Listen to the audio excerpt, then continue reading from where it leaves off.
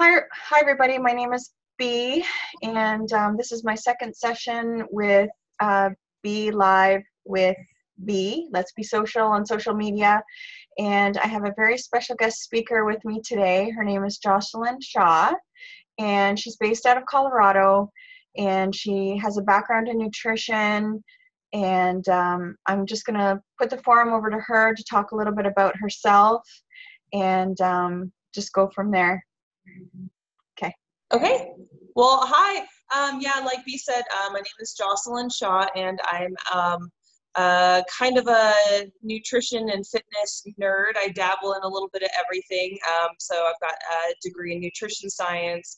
I've got degrees in personal training and massage therapy. And then, of course, certifications in all of the above as well. So yeah, I've been into the fitness game I was thinking about this earlier today. I guess it's been about 15 years now, since I was probably since I was about 20, which, thankfully I found it young. Yes, the past 15 years or so, it's just been something that I've done, kind of on the side. At other points in my life, it's been a little bit more in the forefront, but it's sort of always the thing I go back to and my passion more so than my hobby, I suppose. Yeah. Excellent. So you actually do a little bit of online coaching and that sort of thing? I do. So I started up my business actually when I was in school, getting my personal training degree. We had this mock, start a personal training business kind of project. And I said, well, you know what, honestly, if I was going to start a business, I wouldn't start a whole gym and all that stuff. I would just do online coaching. So out of that project came my actual business. So yeah, for the last 6 years now, I've been taking on just a small number of clients online, and we do personal training in terms of I write a program for them based on their goals, and every week they check in with me and we make adjustments, and that's my dog. I do a nutrition program as well. So, sorry, Homer. So you may be familiar with macronutrient counting. So that's usually what I do for my clients. But some of my clients prefer to have an actual set meal plan. Some of them are vegan, some of them do paleo and that type of thing. So I just help people out and point them in the right direction. And then every week we check in with each other and see if that direction needs to shift or we need to change our focus. And like I said, I take on a small number of clients, but it's been super rewarding just having people come back to me year after year after year. I have clients that have been with me for 6 years, and usually not continuously. They'll have some goals that they want to reach, and then they'll reach those goals, and then they'll go off on their own. And then, a year later, they might come back and say, hey, I got pregnant and had a baby, and now I want to lose the baby weight, so let's get going again. So it's just, again, been one of those things that has been, pretty consistent, but not my primary activity, I suppose, for the last 6 years. Yeah.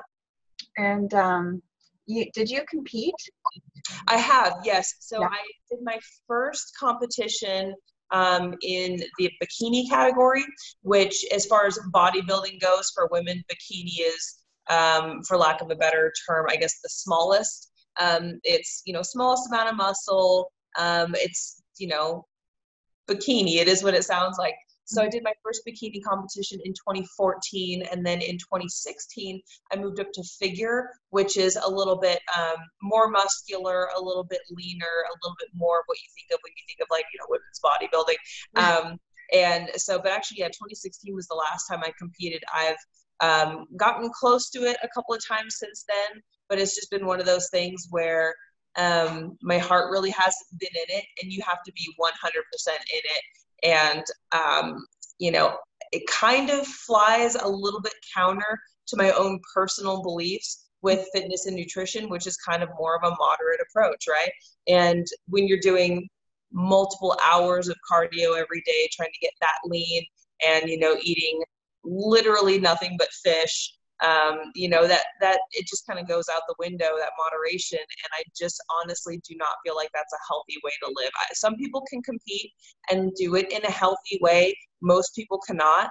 If I do decide to compete again, it's going to be a very, very long, slow, gradual process, because it's just, and not to say that I'm old, but at 35, your body doesn't respond the same way than it did when you were 25, you know? So you just have to be more careful, and I don't want to take my health for granted at this age, you know? Oh, for sure. You're Yeah. still young. What are you Oh yeah, of course. Like I said, 35 is young, but any woman out there over the age of 35 that can say their body responds the same way it did at 25, you need Yeah. to be interviewing them because they're doing something right. Because I know Yeah. for the rest of us, things slow down just a little bit, things fall down just a little bit, you know, Yes, not the that's same as true. it was. Yeah, that's true.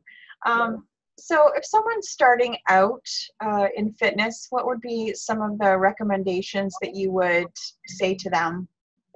Well, you know, and that's something that is really going to be dependent on the person, Yeah. but you have to figure out where you are now in order to figure out where you want to go. If we're talking about somebody who is, you know, they go to the gym casually, you know, they try to eat in a way that they think is healthy most of the time, you know, usually for those people, you know, it's kind of like, okay, well, let's refine your goals. And now let's talk about what steps you would need to get there. If we're talking about somebody who has never set foot in a gym, who, you know, high school PE 35 years ago was their last, you know, physical activity, and they've got, you know, a 10 soda a day habit, that's completely different. For those people, I would recommend figuring out where you are now. And what I mean by that specifically is start writing down what you eat, start paying attention to your portion sizes. You don't really know where you can start to fix things until you're, you know, becoming aware of those bad habits. So somebody like that, you know, 10 soda a day person that I mentioned, their first step might be cut down to diet soda.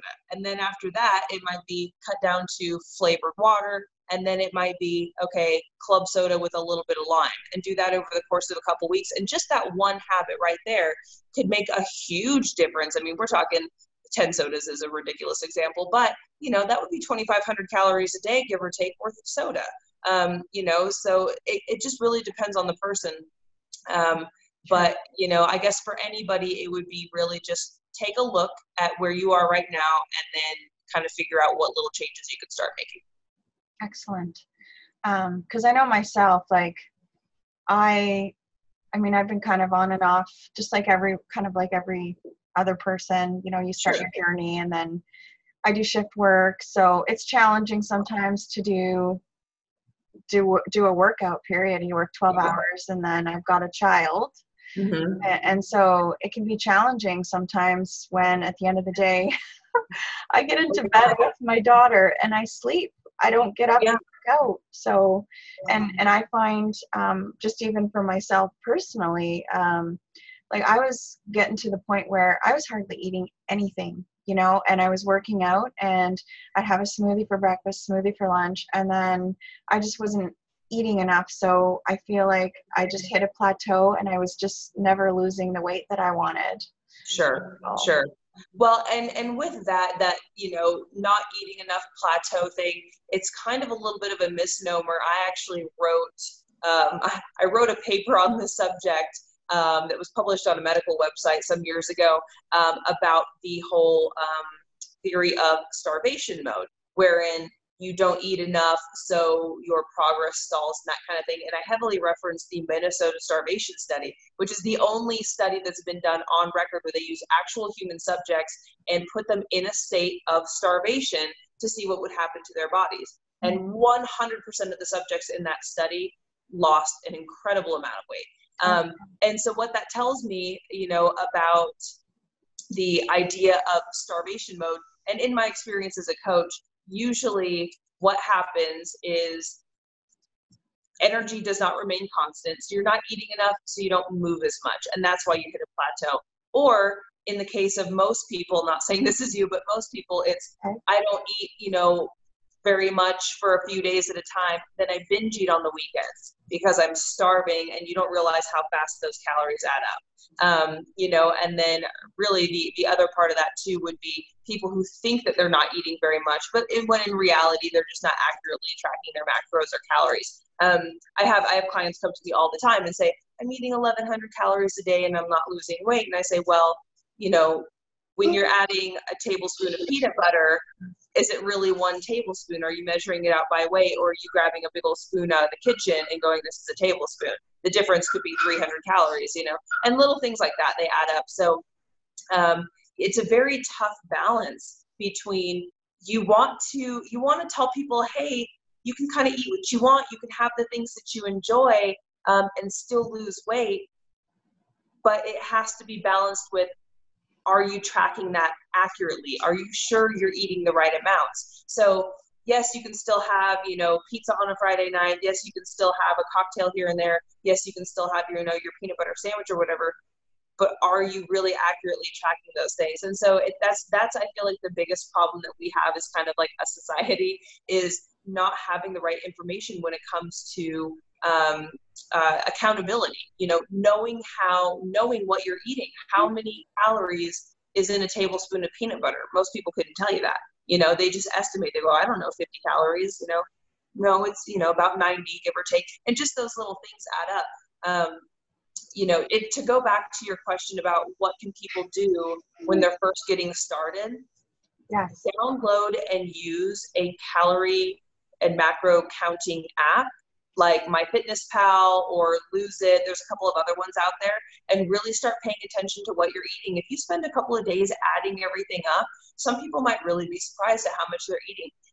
So, you know, for you specifically, I don't know what the issue was. It sounds like with the shift work and your darling daughter there, it sounds like it's probably more of an issue of you just crashed. You know, you weren't, you know, moving as much because of the fact that you weren't eating as much. But that's the thing. Everybody kind of has to figure out where their own weak points are, and then, you know, and then try to remedy that. So what do you do when it comes to, you know, trying to get your workouts in and your fitness, you know, and everything on track, you know, overcoming the shift work and, you know, family time and all that? What's your go-to? I've got like a couple. I'm old school. I have like DVDs. Sure. Great. And I've been doing the Insanity program right now. I'm in round 2. Yeah, absolutely. I just find sometimes I just don't have time to go to the gym. I do have a gym membership. We both do Sure. at the YMCA here in where we live. But sometimes it's just it's tiring. Oh, she loves Kitty. This is Shrimp. Oh, I love the name. It's so cute. Kitty, eh, Lexi? So I try to incorporate when I can. Like tonight I work nights. This morning I got up and did my Insanity workout. So I do try to incorporate it as much as I can. It's not daily. Yeah. It's probably like 4 to be honest, probably 3 to 5 times a week. Sure. Roughly. Sure. Yeah. But you know, and you continue on and you do what you can, and not everybody needs to be in the gym 6-7 days a week either. That's kind of ridiculous for most people. For me, I get up and get it done first thing in the morning. I get up at 4 every morning. Wow. So I can go to the gym, but not everybody can do that. I don't have kids other than my furry ones, you know, and my boyfriend is also very, you know, fitness minded and stuff. So most of the time he gets up at 4 with me, and we go and come home and have breakfast together, and then that's our quality time, you know. Yeah. So you just have to get in when you can. Actually, when I first started my, you know, fitness journey, so to speak, when I was about 20, I was in the military, so I was stationed at Beale Air Force Base in California at the time, and I was on working shift work, and it was really hard. So, you know, it just flies totally counter to your natural rhythms, right? And then you're trying to find time. Well, do I go after work in the morning when I'm tired? Do I go before work? But for you, it's probably hard because you've got family obligations and stuff like that. I mean, Yeah. it was really difficult. It was really difficult, you know, and I would often, you know, get up at whatever time in the afternoon and just same thing, kind of try to get it done and that's just me. But my philosophy has always been, if you get it done first thing, as soon as you wake up, there's not going to be anything that comes up during the day that's going to keep you from doing it, you know? But everybody has to structure their life in their own way. And that's the great thing about fitness and nutrition, is that there is a solution out there for everybody. You just have to figure out what works for your life. Yes. So what's your take on intermittent fasting?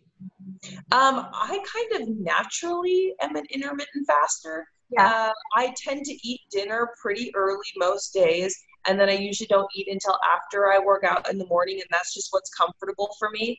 And so, you know, usually 14, maybe 15 hours of fasting time. But I feel like if you do that naturally, do that. If you don't do it naturally, if it's hard for you, don't do it. There have been a lot of studies that have shown, I'm sorry, shrimp is getting feisty over here. There have been a lot of studies that have actually shown that women are more susceptible to have a really negative response to intermittent fasting than men are. Hormonally for us, because our bodies are, women's bodies definitely, our hormones are a little bit more sensitive. And so when it comes to putting that, it's a stress, putting that stress on the body, some women actually end up feeling worse. Gaining belly fat is a big thing for women. And just generally kind of hormones get out of whack. And so I think that for men, it can be a little easier, but if it works for you, do it. If it doesn't, don't do it. There have absolutely been zero peer-reviewed studies that have shown that there is any benefit to intermittent fasting for fat loss over any other type of conventional diet protocol. Ultimately, all of the research has pretty much shown, with little variables, that it just comes down to what can you adhere to. So if it's easy for you, great. If it causes you to go and binge eat later on in the day, you know, not for you. Okay, that's So. great. I really appreciate your time here, and that's lots of information that I know a lot of people on my forum anyways would be interested in. I have a lot of people that are just starting their fitness journey, and at different levels. Yeah. And a lot of people, like I know a lot of people that are on like doing Beachbody and that kind of stuff, and those types of forums and platforms. Right. So I do appreciate your time. Well, I mean, yeah, we could talk about the specifics of intermittent fasting, or, you know, paleo or keto, or training fasted, or high reps versus low reps. We could talk about that stuff all day long and just never end. But yeah, if anybody wants to reach out to me with any specific questions, they can find me on Facebook, just Jocelyn Shaw on Facebook. I don't have any kind of a fancy name or anything. Yeah, shoot me a message, post something on my page, and we can talk a little bit more specifically about any questions you have. And then, of course, if anybody is interested in working with me one-on-one and doing a little bit of coaching, same thing, you can find me on Facebook. I used to give out my email address when I was doing these types of interviews and stuff, but then I found I got a lot of really weird stuff. So so Facebook is probably the best way to reach me. And B, of course, you can just you know, tag me in the post or link me or whatever, and then people can find me that way. But I really appreciate you having me on. I think this is so fun what you're doing. You know, the Be Social on social media with B is adorable. And I'm really honored that you asked me to participate. So thank you. I would love to have you back. I'm hoping to do another series, and I'm really interested myself in the whole macronutrients, because I don't really know a lot about it. I kind of find it confusing. Sure. And so maybe we can like break it down and, you know, make it simpler for people like me. Yeah, absolutely. And I'm glad you mentioned that too, because we haven't started it yet. But sometime here in the next couple of months, knock on wood, we're going to be starting a video series and start uploading those to YouTube and start explaining some of the basics and things like that. But absolutely, if you want to do a couple of just specific topic question and answer sessions, yeah, I would love to do that. That would be great.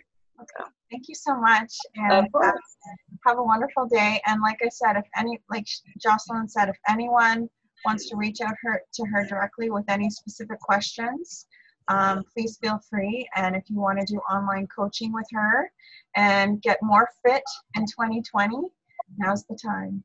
Perfect. Thanks so much. Take care. Of course. Bye.